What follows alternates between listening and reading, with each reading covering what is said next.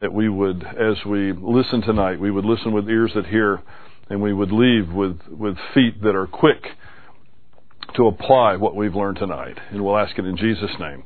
Amen. Let's open our Bibles now, please, to 1 Timothy, the first epistle to Timothy. And tonight we'll begin in chapter 1, verse 3.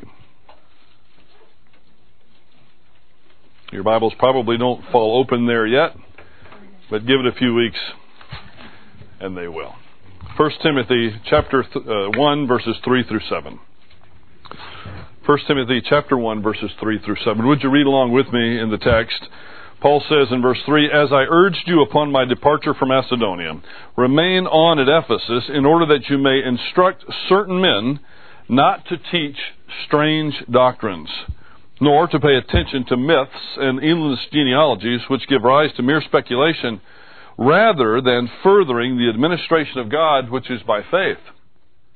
But the goal of our instruction is love, from a pure heart and a good conscience and a sincere faith. For some men, straying from these things, have turned aside to fruitless discussion, wanting to be teachers of the law, even though they do not understand either what they are saying or the matters about which they make confident assertions." Systematic theology, the greatest of the sciences, has fallen upon evil days. Between the rejection and ridicule of it by the so-called progressives and the neglect and abridgment of it by the orthodox as a potent influence, it is approaching the point of extinction. You recognize this? Okay. It is a significant fact that of the upwards of 200 accredited notable works on systematic theology which have been produced in this and other countries, an exceedingly small portion is now in print, and the demand for these works is negligible.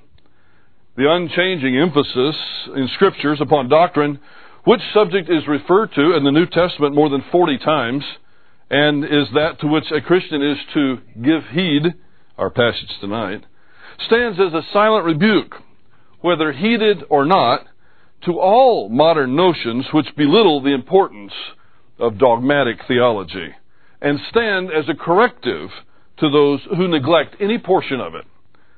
It is no secret that the average minister is now not reading systematic theology, nor will such writings occupy a prominent place in his library. Shocking indeed this condition would have been to ministers of 2 generations ago, men whose position was respected in their day because of their deep knowledge of the doctrinal portions of the Bible, and whose spoken ministries and writings have gone far toward the upbuilding of the body of Christ. The present situation is not one of passing moment.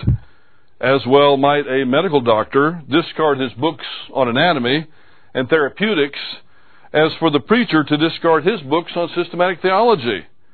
And since doctrine is the bone structure of the body of revealed truth, neglect of it must result in a message characterized by uncertainties, inaccuracies, and immaturity. What is the specific field of learning that distinguishes the ministerial profession if it is not the knowledge of the Bible and its doctrines? To the preacher is committed a responsibility of surpassing import. Men of other professions are tireless in their attempts to discover the truths and to perfect themselves in the use of the forces belonging to their various callings, though these be in the restricted field of material things. The preacher is called upon to deal with the things of God, the supernatural and the eternal.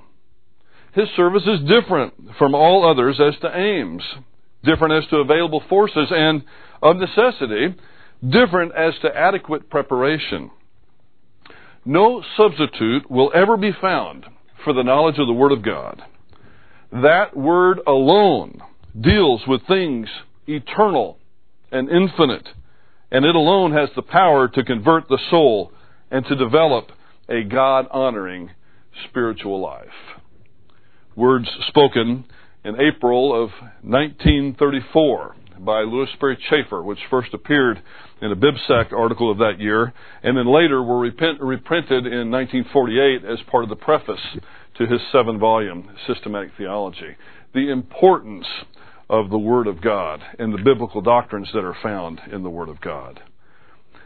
Paul says in chapter 1, verse 3 again, speaking to Timothy, "As I urged you upon my departure from Macedonia, remain on at Ephesus, in order that you may teach or instruct certain men not to teach strange doctrines."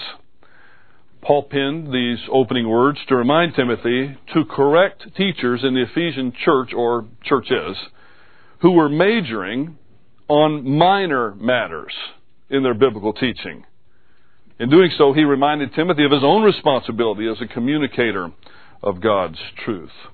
Paul tells Timothy to remain on in Ephesus. Paul's geographical movements that are recounted here in 1 Timothy probably took place between his first Roman imprisonment and the writing of this epistle. He was, as far as we know, he was in Rome, in prison from 60 to 62. That's where he wrote the prison epistles. The prison epistles being Ephesians and Philippians and Colossians, as well as Philemon.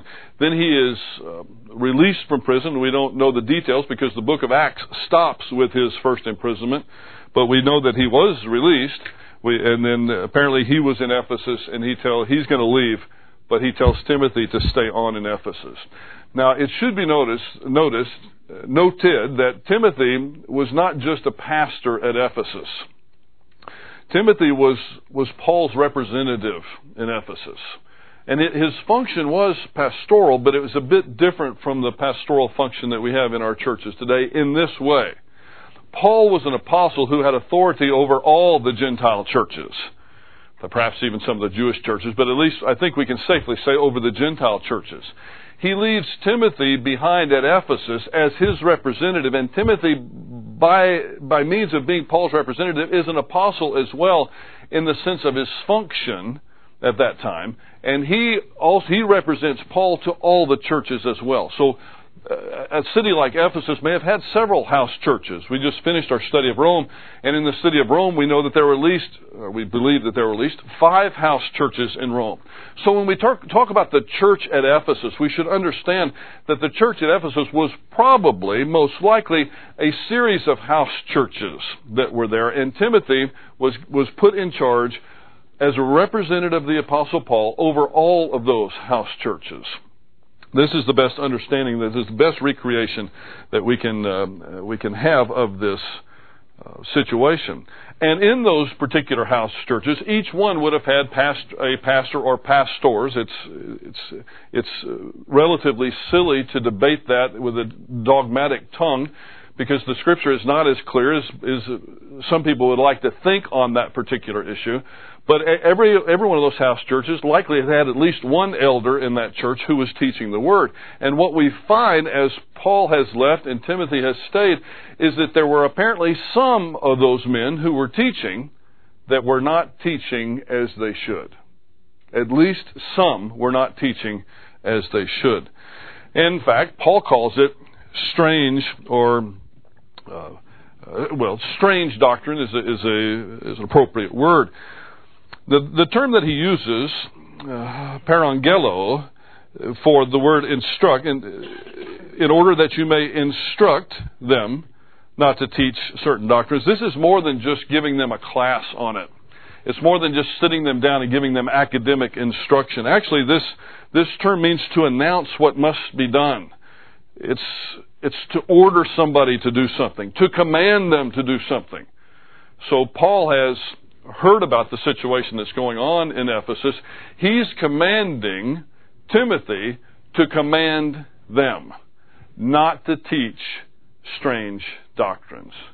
This was an issue all the way back in the early church, and as good of a city as Ephesus was for Christianity in the ancient world. I mean, you had Antioch, which was a very strong center of Christianity, and it looks very much like you have Ephesus that was a very strong center of Christianity too. Certainly Philippi, Thessalonica, but it looks a lot like the two strongest centers of Christianity were Syrian Antioch and the city of Ephesus. But even in the city of Ephesus, there were problems with their theology. These false teachers and their heresy were a present and dangerous reality in the Ephesian church. I I want to stop here and talk about the H word for just a moment. Because as I try to keep my eyes open to the Christian community and get on different forums, I never participate in the forum, but I read what's being said in different places. The H word is passed around, in my view, way too much. The H word being the heresy word in Christianity. I saw the heresy word passed around in a forum this week when a pastor had taught that there was no direct link scripturally between confession of sin and the filling of the Holy Spirit, which is a very true statement. And there were several people on this message board that were saying, this is very borderline, this is real close to heresy. Well, no. As soon as you call something like that heresy, which I happen to believe too, I mean, if you can find a direct link, I'd like for you to come up and show it to me. There are theological links, but there's no direct scriptural link that says once one confesses their sins, they're then filled with the Holy Spirit. But that being said, when we use the heresy word over issues like that, what word are we going to use when people deny the deity of Christ? What word are we going to use when people deny the virgin birth, or the second coming of Christ, or the reality of heaven and hell? What word are we going to use for that if we throw around the heresy word just like it was popcorn? When you do that, we only make ourselves look theologically very unsophisticated, almost theologically ignorant when we do that. I would hope that nobody from our church would throw the heresy word around unless it truly is heresy. If someone's denying the deity of Christ, that's heresy. If someone is saying that there is no direct link scripturally, there's no scriptural passage that says when one confesses their sins, they're then automatically filled with the Holy Spirit, don't call that heresy. That would make us look bad. That would make you look bad as the one who would do that. But what was going on in Ephesus? These are very strong issues. Timothy was commanded to stop these men from teaching these strange doctrines. Paul said sound words and doctrines conforming to godliness were a litmus test to determine the authenticity and veracity of the teachers. He says this, he will say it in 1 Timothy chapter 6, verses 3 and 4.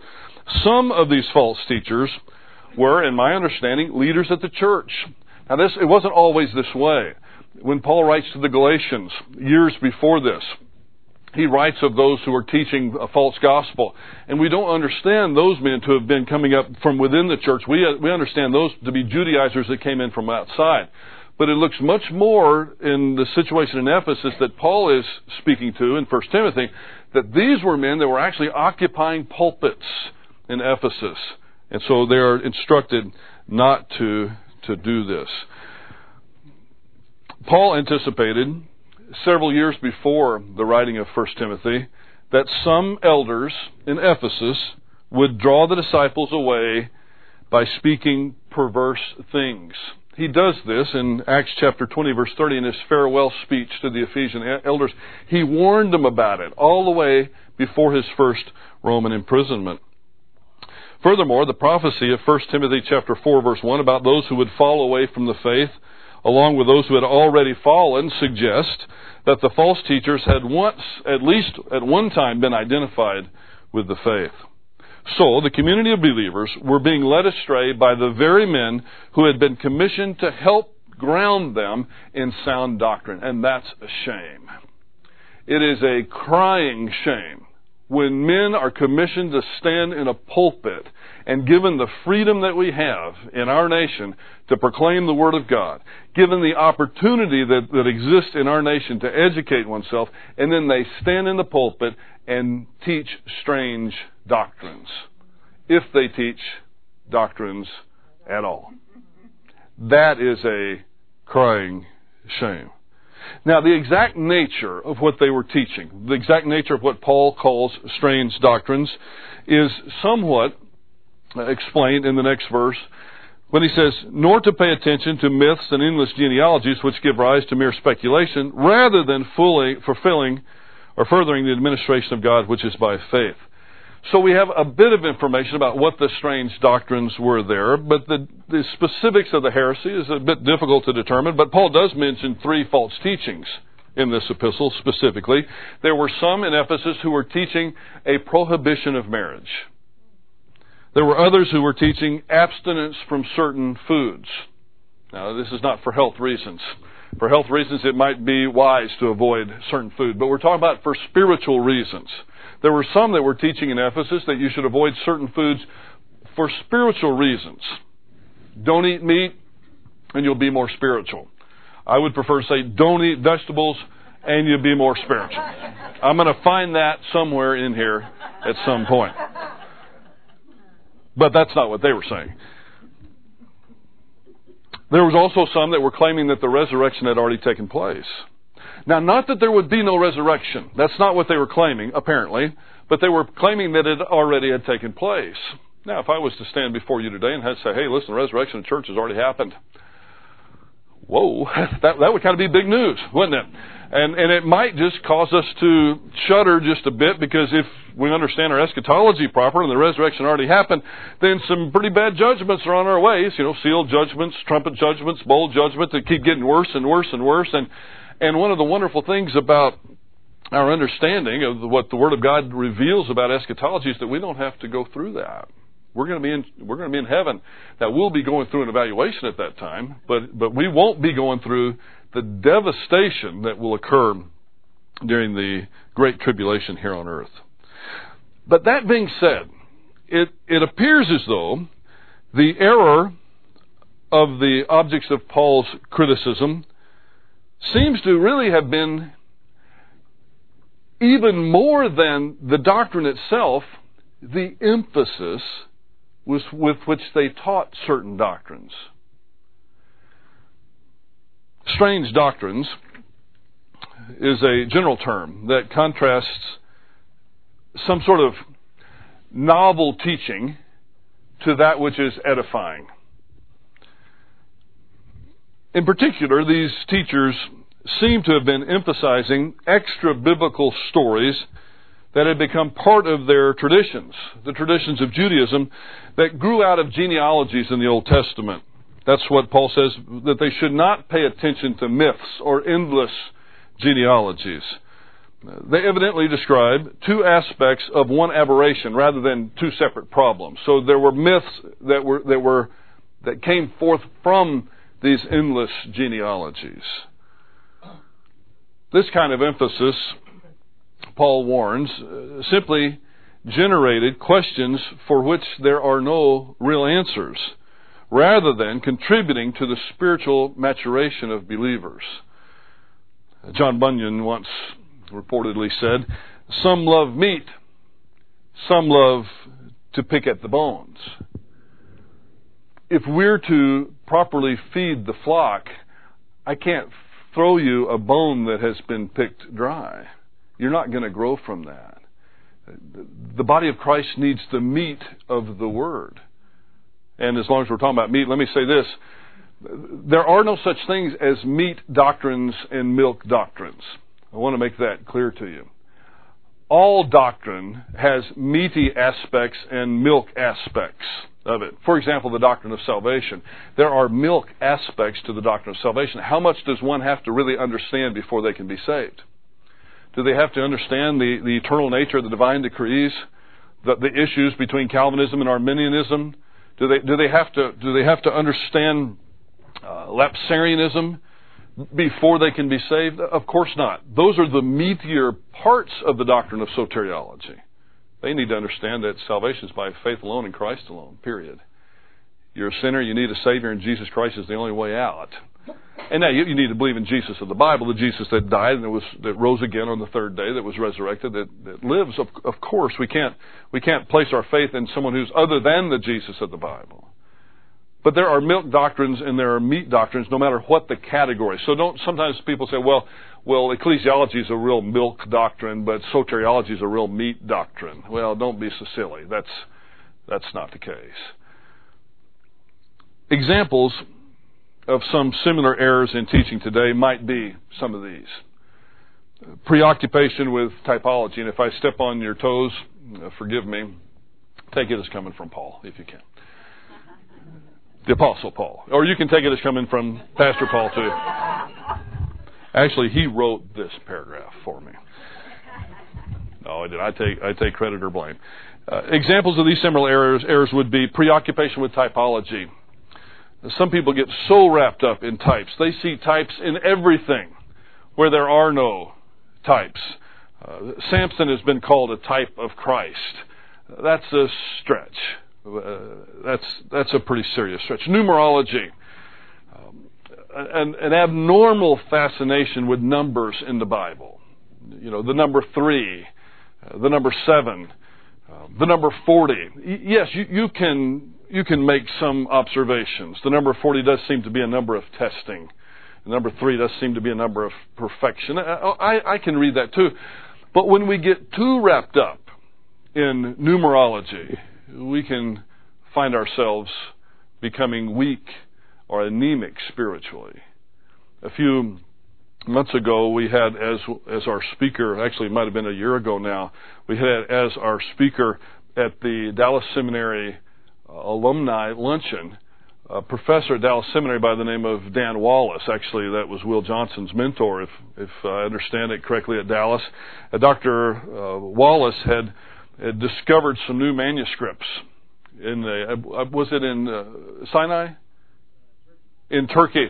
And he had an incredible opportunity to go in and photograph these manuscripts, and it was a great discovery. And he was telling us about it, and one of the things he told us about was the fact that there were no real serious doctrines that were changed in any way by these new discoveries, but there was one number that was changed. And he said the number of the beast, which reads 666 in many manuscripts, in these manuscripts that he discovered, at least that's what he told us, read 661. Which is interesting, and we kind of chuckled about it, and he said the only significance of this might be that a whole generation of books on eschatology might have to be rewritten because too much had been made of that particular number. Sometimes we can major in minors, and we get ourselves so far off the track. We have folks that are majoring in minors that don't know the majors yet. That don't know sound doctrine, but yet we're going to get off into numerology or way out of line with typology, and this must grieve the Spirit of God. There's also a majoring in minors that is done on a more subtle level, and all pastors are, I think, susceptible to this. And I told you when we started the study of 1 Timothy, while they're called the pastoral epistles, that is information about the whole church, but there is information for pastors here as well, and there's a lesson for pastors in this. So I will say it to myself and to the other pastors in the room. But we can create an error by, in our exposition, concentrating on the details of exegesis, while at the same time failing to emphasize the point of the passage that is being expounded upon. Sometimes we can get really wrapped up because we're excited about it. We can get really wrapped up in a particular aspect of a Greek verb, and 3/4 of the congregation is going to sleep.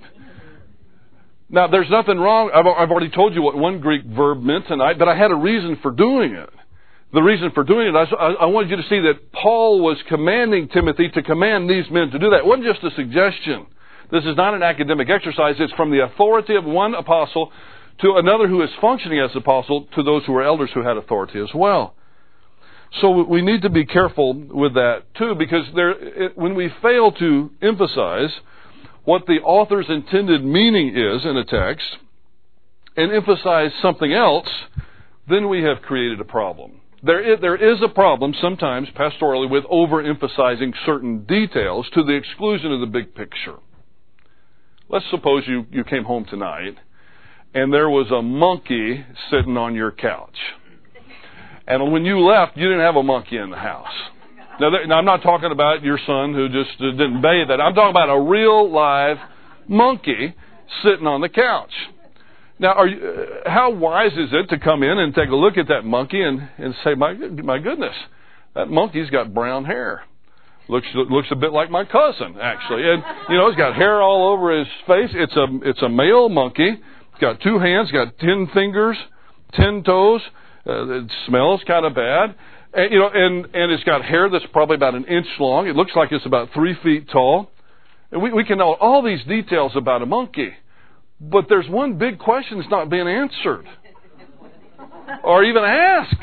What's the monkey doing on the couch? You see the point? Sometimes we can overanalyze and get so wrapped up in details that we forget, hey, listen, there's a message to this passage. And that message, what is God saying to His people through His messenger here in this passage? So those of us who are in that profession, we need to be careful with that, do we not? We've got to be careful. Now, exegesis takes place in your office. Exposition takes place in the pulpit. We have to go through all that in order to be able to feed you. But when I go to a nice restaurant, I don't expect them to come out and tell me all the ingredients that went into a particular dish. I want them to serve me the dish. I'm going to eat it. I'm going to be nourished from it. Now, if there's an ingredient that maybe some people are allergic to, they may say, hey, listen, we prepared this with that. Is that a problem for you? Or there's a reason for telling you the particular detail. Otherwise, we can lose the beauty of it. How wise would it also be to be in Colorado and to smell that air from all those evergreens, to be at a place like West Cliff, and to, like we were at the camp last year, and to look out over that sky, and then just to focus on one pine cone, and not even on one pine cone, but one little part of that pine cone. And then not to just do that, but to take that pine cone out and be oblivious to all the beauty around you. And to put that pine cone under the microscope. Now, the fact of the matter is that somebody needs to do that. I'm glad that we do know the molecular structure of a pine cone. But if we get so wrapped up in that, and we miss the big picture, have we really communicated that which we're supposed to communicate? I've been accused, I'll be upfront with you, this is Wednesday night, I think we can do this. I've been accused sometimes of being a lightweight preacher. And you know why? Because I don't tell you every Greek word that's in the text. I know the Greek words that are in the text. Thank you very much. I know them really well. It's right here on my paper if you'd like to look at them. But what I feel, what I'm completely convicted of, is that it's my job to find out what this passage is saying, what God is attempting to communicate to His people through His divine revelation, and communicate that to you. So sometimes we can fall prey to this majoring in minors as well. So we all have to be careful with that. Now, one of the causes of weakness in the church today is the virtual disappearance from our pulpits, I'm talking about nationwide, of sound, steady, scriptural, expository teaching. The church as a whole, wonderful exceptions, but the church as a whole appears to be more interested in being entertained than in being challenged. More interested in the production of it all than in real spiritual growth. More interested in the power of positive thinking than in the Word of God. My opinion. But it's based on some pretty careful observations. Now that's what we're not supposed to do. But let's don't spend all our time on that. Let's look at what we are supposed to do. Look at verse 5. But the goal of our instruction is love from a pure heart, a good conscience, and a sincere faith.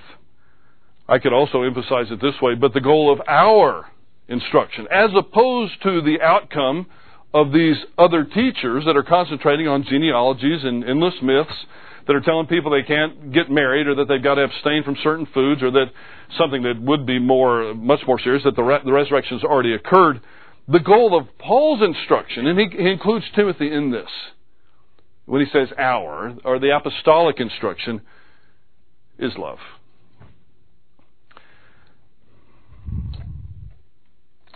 The word telos, which is the Greek word that's translated goal here, means the purpose of an event or a state. It's viewed in terms of its result. So that's why it's translated sometimes purpose, intent, or goal. I was doing a little radio program one time.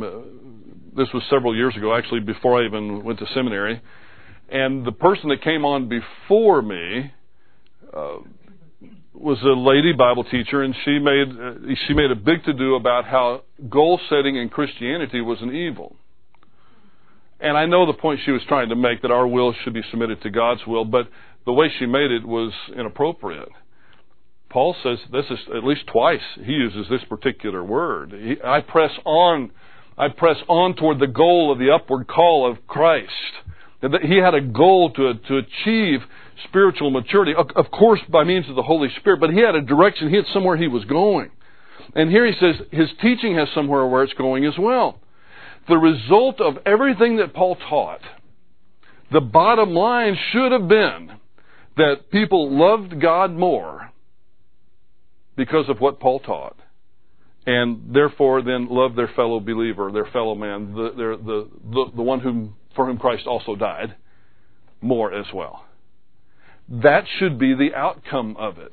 And what he's saying is, if we're going to argue all the time about endless myths and genealogies, that's not going to result in loving God more, or loving my fellow believer more either.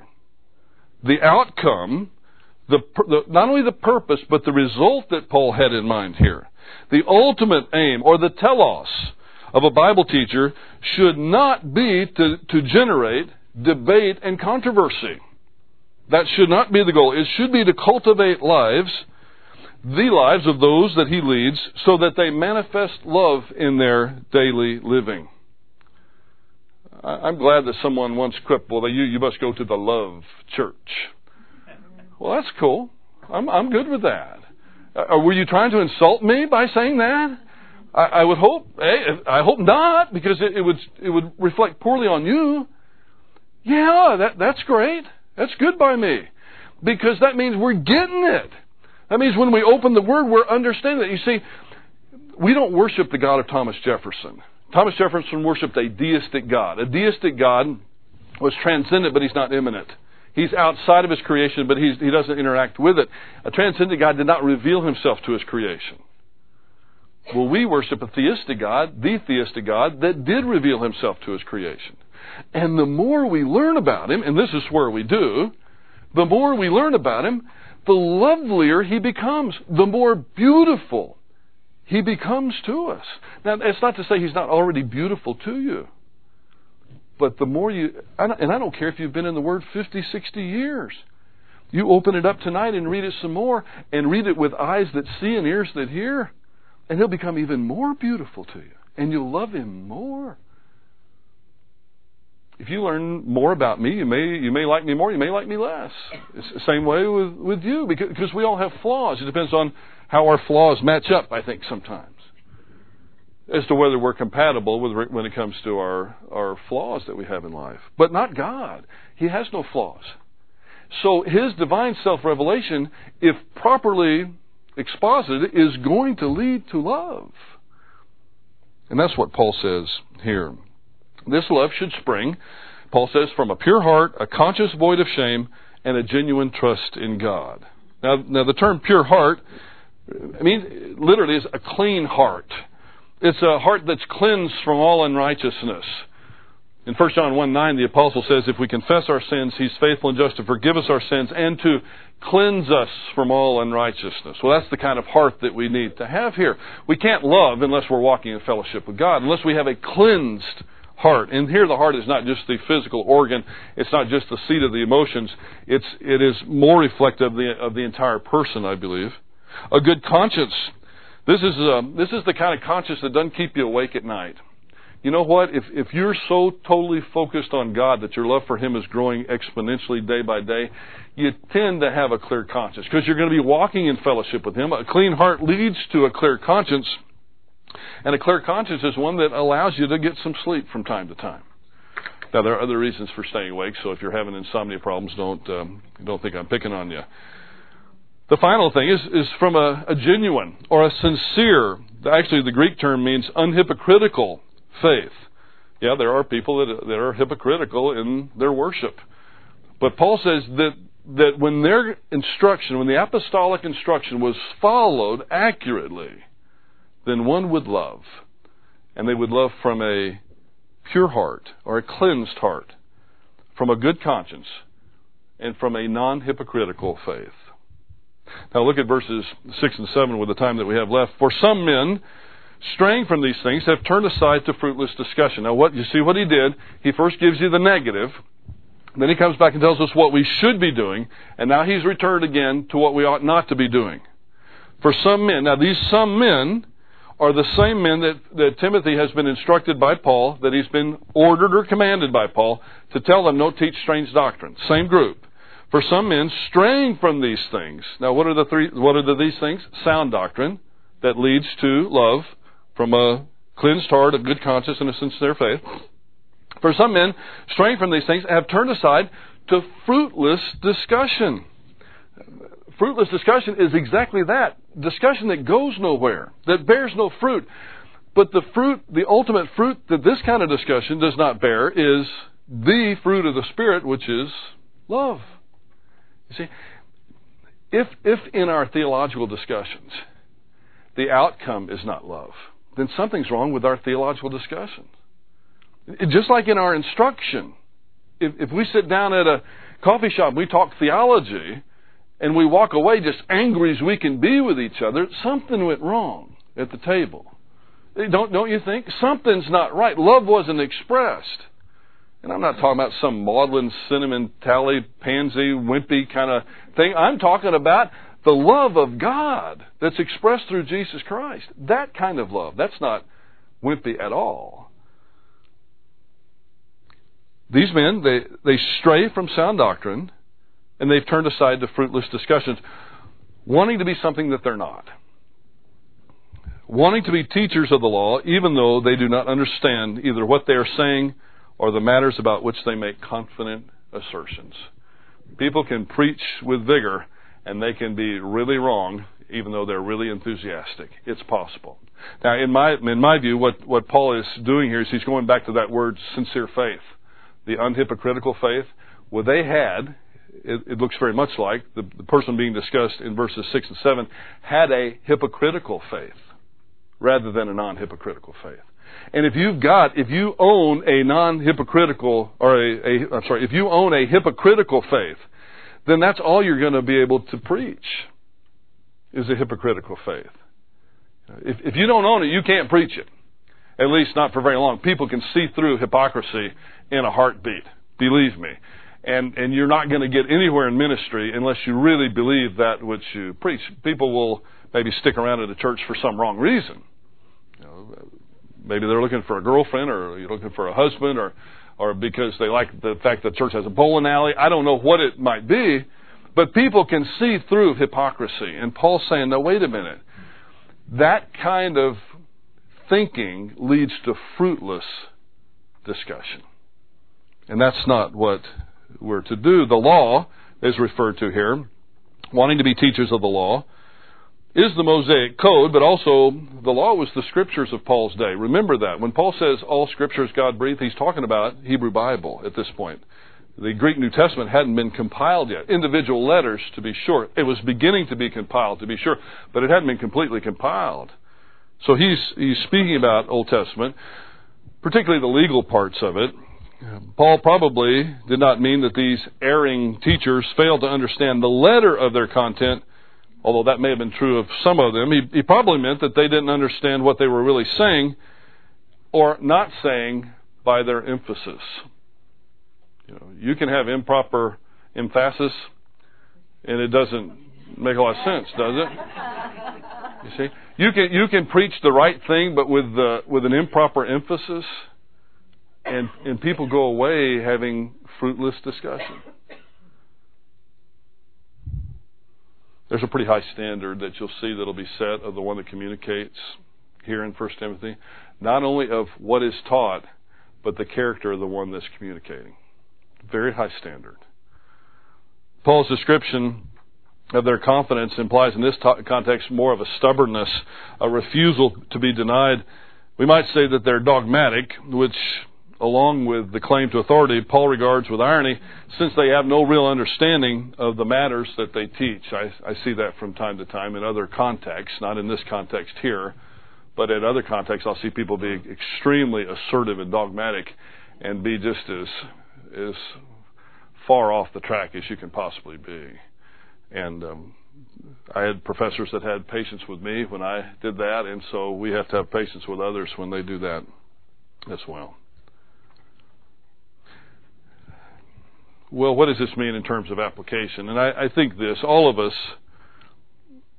need to periodically ask ourselves the important question, what am I doing here?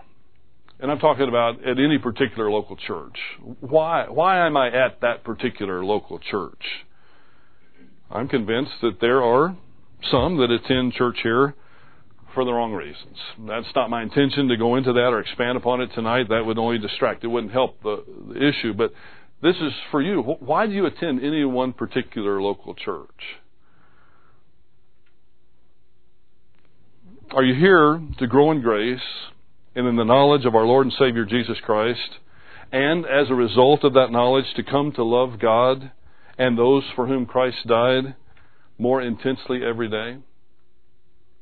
Or are you here to get in fruitless discussion, to argue about genealogies and myths, numerology and typology? I hope that you're here to grow in grace. And I hope that's the knowledge that is gained is not an end unto itself. I hope it doesn't stop there. I hope that you make the reasonable, logical, rational connection between knowing God and loving God. You almost have to force it not to have that happen, because a real understanding of God, almost, if the Holy Spirit's working in your life, will almost lead to that inevitably. Are you developing a pure heart, a good conscience, and an unhypocritical faith? Well, if you are, then you're on the right track. If not, then I'll let your own conscience be your guide.